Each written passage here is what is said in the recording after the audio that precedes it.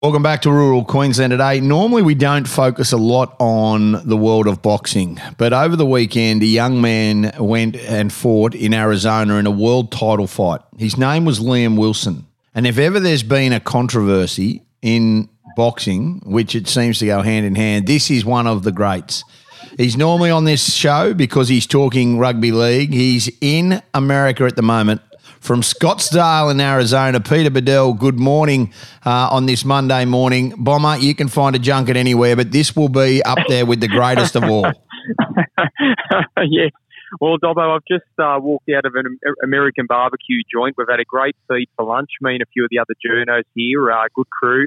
And I must say, mate, I never thought I'd be here, Dobbo, in Arizona covering the boxing, but here I am, and it's been a good trip, been a great trip. I'll get to what you're doing tomorrow, but let's just talk about Liam Wilson and this fight. Touted as a massive underdog, he ended up looking like he should have won, and once again in boxing in America, there's been another controversy. Yeah, Dobbo, quite amazing, the scenes over here. I mean, Liam Wilson was on the verge, Dobbo, I'd say 2 or 3 seconds away from pulling off what would arguably be the greatest boil over in Australian boxing history. I mean, he started as an 18-1 underdog to beat Navarrete, who's a 2-division world champion, was coming up in weight for the first time, and Navarrete was expected to pulverise Wilson, but he came out, Liam, and fought the fight that I think Australian boxing fans know that he's capable of. And in the 4th round, when he dropped to Navarrete, it was a crackling moment. The arena went silent, and a boil over loomed, and in the end, it was a controversial moment, Dobbo. As we've since heard, it went for 27 seconds to count, which is just a debacle. I believe he was genuinely robbed. I know we use that word a lot in sport, particularly in rugby league, but I believe Liam Wilson was genuinely robbed. He should be the world champion. He's not. He went so close, but he did Australia proud and he did himself proud. It was the fight of his life, and he should always be proud because it was a fantastic performance. And I think he'll win a world title one day, Dobbo. It will come.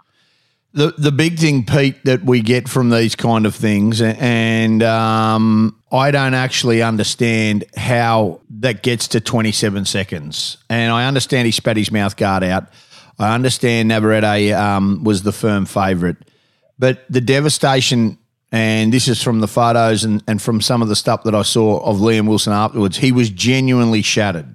Well, Dobbo, I've been a sports journalist for 26 years, and I must say, interviewing Liam in his own dressing shed after the fight, I've never seen a more broken sportsman as a journalist standing in front of me. He was so disconsolate beyond words. He'd put everything into that fight.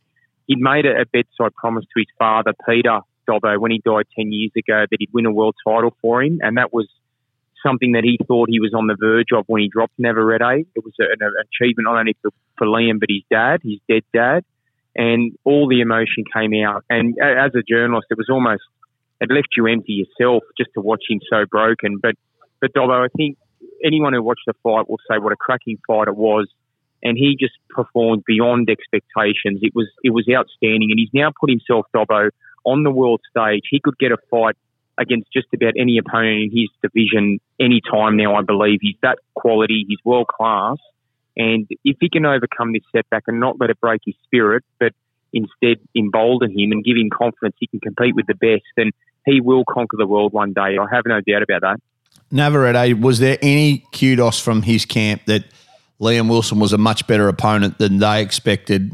And were they warm and glowing in praise of the fight that he put up? Yeah, they were, Dobbo. I mean, as we know, they're not great English speakers, but the translator said after the fight that Navarrete was actually surprised by Liam Wilson's power. He'd never been dropped to that extent before. It was a savage blow that dropped him. And so Navarrete gave him great credit for Wilson's punching power. He's got a very, very lethal left hook, and Navarrete felt that in the 4th round. So apparently they spoke after the fight, Dobbo, Navarrete and Wilson, and talked about a possible rematch potentially in Australia if the money's right. Well, look, I doubt that, Dobbo. I don't think Navarrete would want to go anywhere near Liam Wilson again. But if it was to be a rematch, it would be a cracking fight and possible redemption for Liam. Yeah, that's the big one. But boxing's always clouded in controversy. We know that. Okay, Pete, the other big thing is that the biggest thing that's happening in America is the Super Bowl. That happens this time, in a week's time. But you are there in Arizona, and tomorrow there is a phenomenal story about an Australian who you wrote the first article about, who you'll be interviewing tomorrow. It's a pretty special story about Jordan Mailata.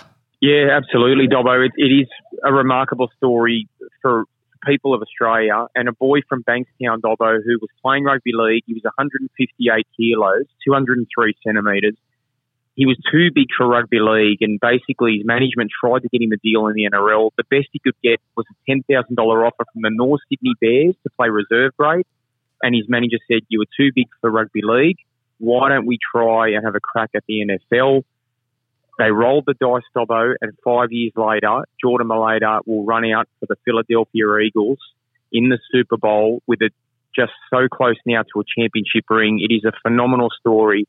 He now is on a 4-year, $64 million deal, and his journey is something that's quite inspirational for any young Australian kid who doubts about their ability to conquer the world. Well, Jordan Mailata's done it.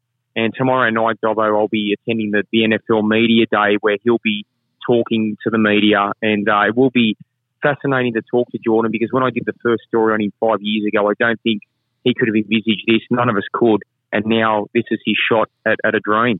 Yeah, and the big thing is about it is that there is so many people who don't go overseas or don't put themselves at risk. His story, he left his family.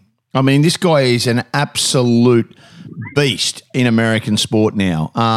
He is a monster. And you talked about the kind of money. He is worth every cent, and he's a valuable, valuable part of what the Philadelphia Eagles, and it all came from him having and backing his own ability with his management team. He left his family.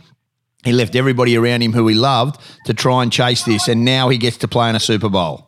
Absolutely, Dom. His sister said it best in a recent documentary they did, where she said he has changed generational names for the Mailatas forever, and he's given every boy or girl from Bankstown hope that they can achieve anything they want in life. And Dobbo, he went over there virtually broke. He's now on $7 million this season. Next year, his salary rises to $21 million. Oh my God. And his next deal will be in the vicinity of more than $100 million. So it is truly head spinning.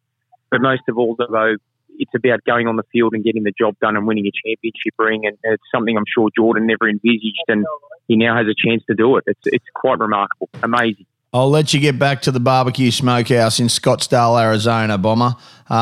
We appreciate your time. Liam Wilson really representing Australia, even though not winning that world title fight, and also the Super Bowl coming with another Aussie achieving absolute stardom over there in Jordan Mailata. So I appreciate your time this morning. Thank you so much, and we'll catch up when you get back. No worries, Dobbo. Don't ask me to do an American accent, mate, but I'll have a barbecue rib for you. Good on you, brother. Talk to you later. See ya. Thanks, mate.